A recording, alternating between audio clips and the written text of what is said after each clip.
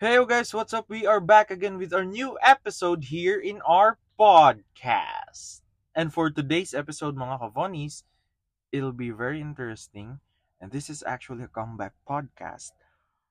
I think it's been a while since I posted a new episode. So I'm very, very sorry guys.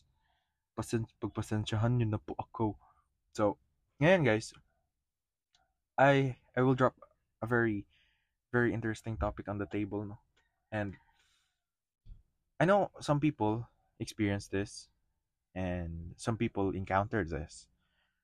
Um, how do we cope up from losing an important person or significant person in our life? Lisod siya dawaton and lisod siya i-realize but we'll come up to that upon going through with this episode. So dili siya lalim guys no. The moment you imagine nga ang taong nga imo importante sa nga tao sa imong life, it might be your friend, best friends, family member, or partners, mo decide sila nga biyaan ka. Moingon sila nga, I think diri ara taman. Kinahanglan ako magpalayo nimo.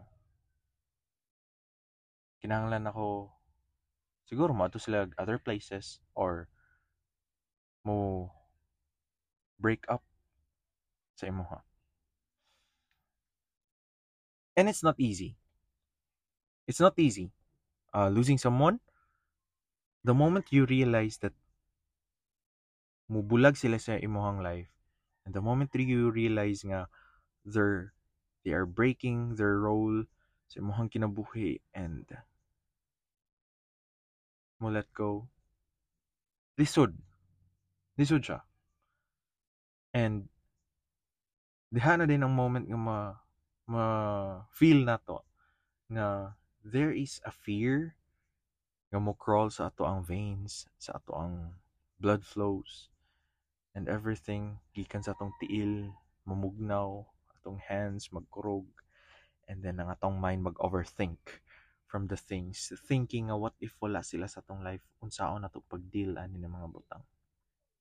And it's valid. Imuhang na feel valid. Tinuod na kay tanan ta maka-feel og ingana. So coping with loss or heartbreak is very, very challenging, I swear. And it is an individual process.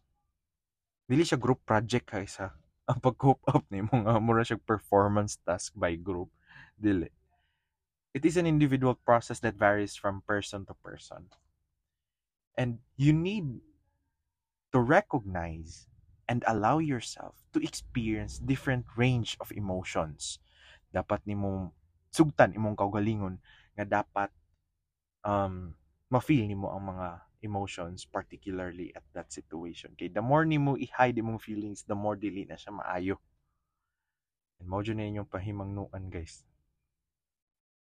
So, the moment mawad ang importante nga tao sa tong life, first thing to do is to grieve. Allow yourself to cry. Allow yourself to feel the pain, sadness, and agony for a while. And you cannot stop that. It's inevitable. Dili jud na to malikayan nga ang tao muhawa jud sa tong kinabuhi no. Especially if they decide mismo sa ilang kaugalingon na mahawa na sila sa tong life. What if mabuhatan na? We can force them. Okay? And don't ever force them, guys. So, allow yourself to grieve.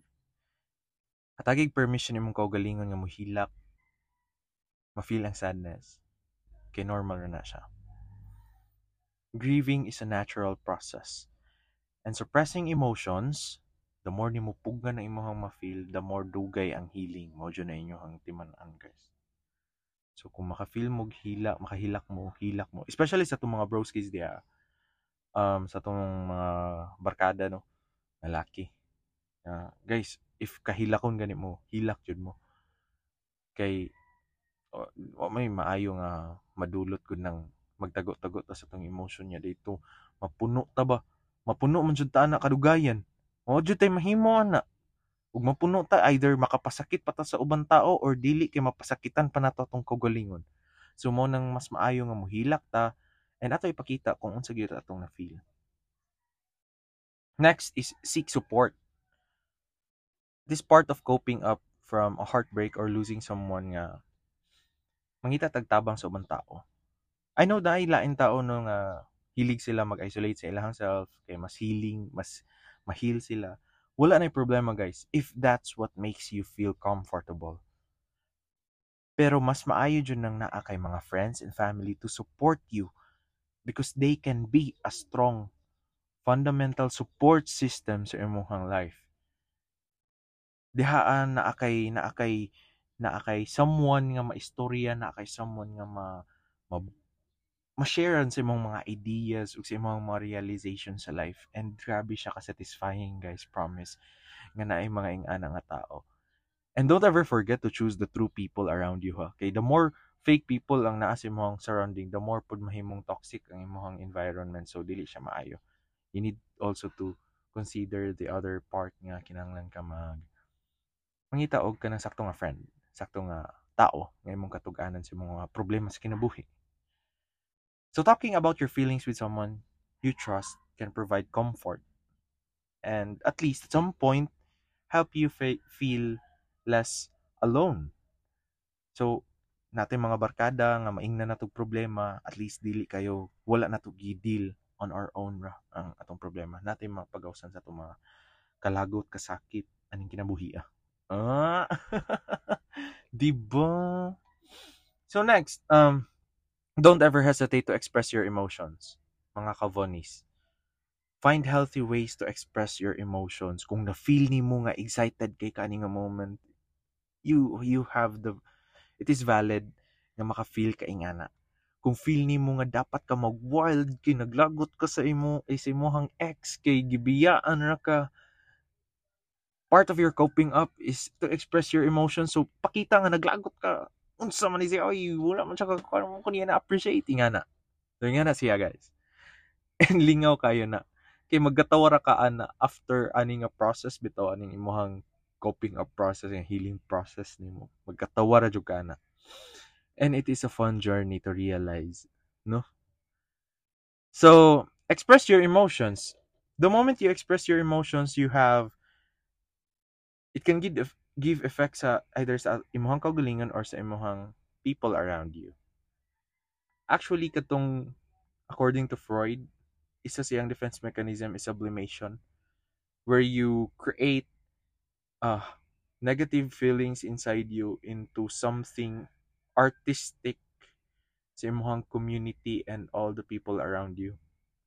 So kung na-feel nimo nga sad kay ka guys, you can have this sublimation, a defense mechanism nga i-turn nimog art, i-turn nimog music imong mga kasakit sa life, imong heartbreaks and tanan nimong na-feel, ipagawas nimo through journaling or diaries or maybe paintings or maybe poems or maybe pagsayaw. Kung ma-feel nimo nga mas ma-express nimo imong emotions sa pagsayaw, go ahead. You have the freedom and it is valid nga moingana ka. This will allow you to release your feelings and help you cope up. And at some point, guys, don't ever forget to take care sa mga physical health. Mojo ning importante kay ang ubang tao manggod, mag-deal sila sa ilahang problema. Mag-cope up sila bitaw. Muingon sila nga, okay, dapat ko ingani productive ko, ingani naka-grieve na sila, na sila support silang family, friends, and all. Pero dili sila mag-take care sa ilahang self. They always give full to other people. Like wala sila ibilin nga para silang kaugalingon. And this is the time for you nga magbilin ka og something para sa imong kaugalingon. 'Di ba? Isa na sa coping up strategy nato diri. Ayaw pasag di imong kaugalingon.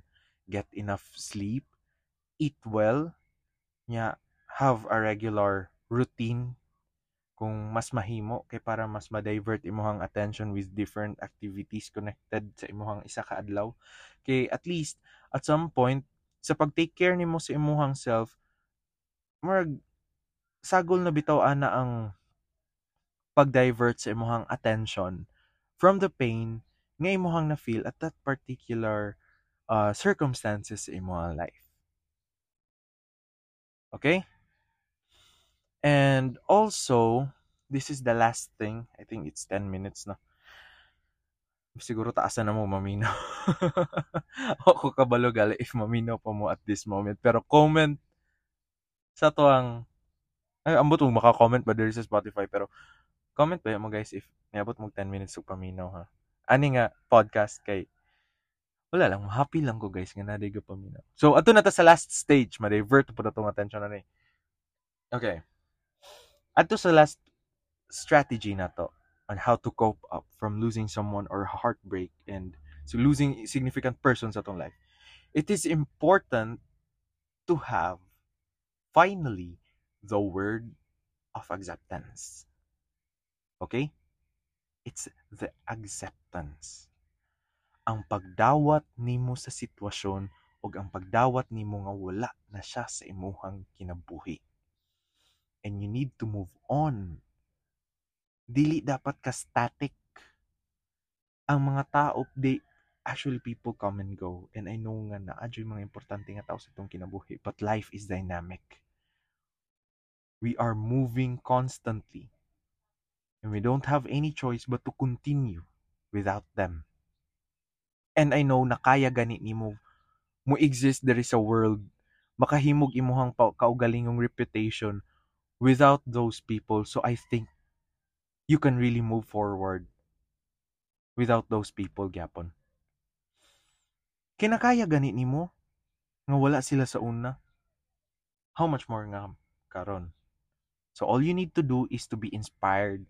I-transform nimo, himuon nimong strong instrument ang imong experience ug ang ilahang pagkawala into something new that will inspire you, that will burst out what's the best in you. Find your strength and weaknesses, and kanang imuhang strength imo na i-foster yung imong weaknesses mo na imuhang i-conquer. Imo na importante, and that's how life works. Okay? Acceptance. Dawato na to, mawala na ang tao. We move forward, we meet new people, and that's the moment nga I swear, dili mo magbasol nga nakamit mo new persons in your life. And this may take a while. Ang pag-heal na to, it takes a lifetime. So ayaw pagdali. Why siguro you build your walls na no? Mo build tag walls kay we experience upon losing someone, we grieve, we na. And it's normal. We build walls. We build boundaries. Pero I know, someday na adyo mga tao nga mo knock sa imuhang wall, why siguro maningkamot pud og saka sa imuhang walls just to get you and just to have you for this lifetime. And I think that's all for this episode, and I hope nga nag-enjoy mo guys kay grabe kayo katabian, and I don't know if it makes sense ba ako ang gipang storya karon. But honestly, mo dyan niya akong na-feel. Mo dyan niya akong na-feel, and mo running thoughts nga mo dagan sa mind, and those words that I said mo dyan tong mga mo ni pop up ra. So random ra ni siya no. Gusto ra ko makatabang guys kay lisod kayo mawadan og importante nga tao sa tong kinabuhi, labi nag sila mismo ang nag-decide nga mawala sila ug mawala ilang role sa atong life. So mo to, I hope you are doing well, and God bless your heart, mga kavonis.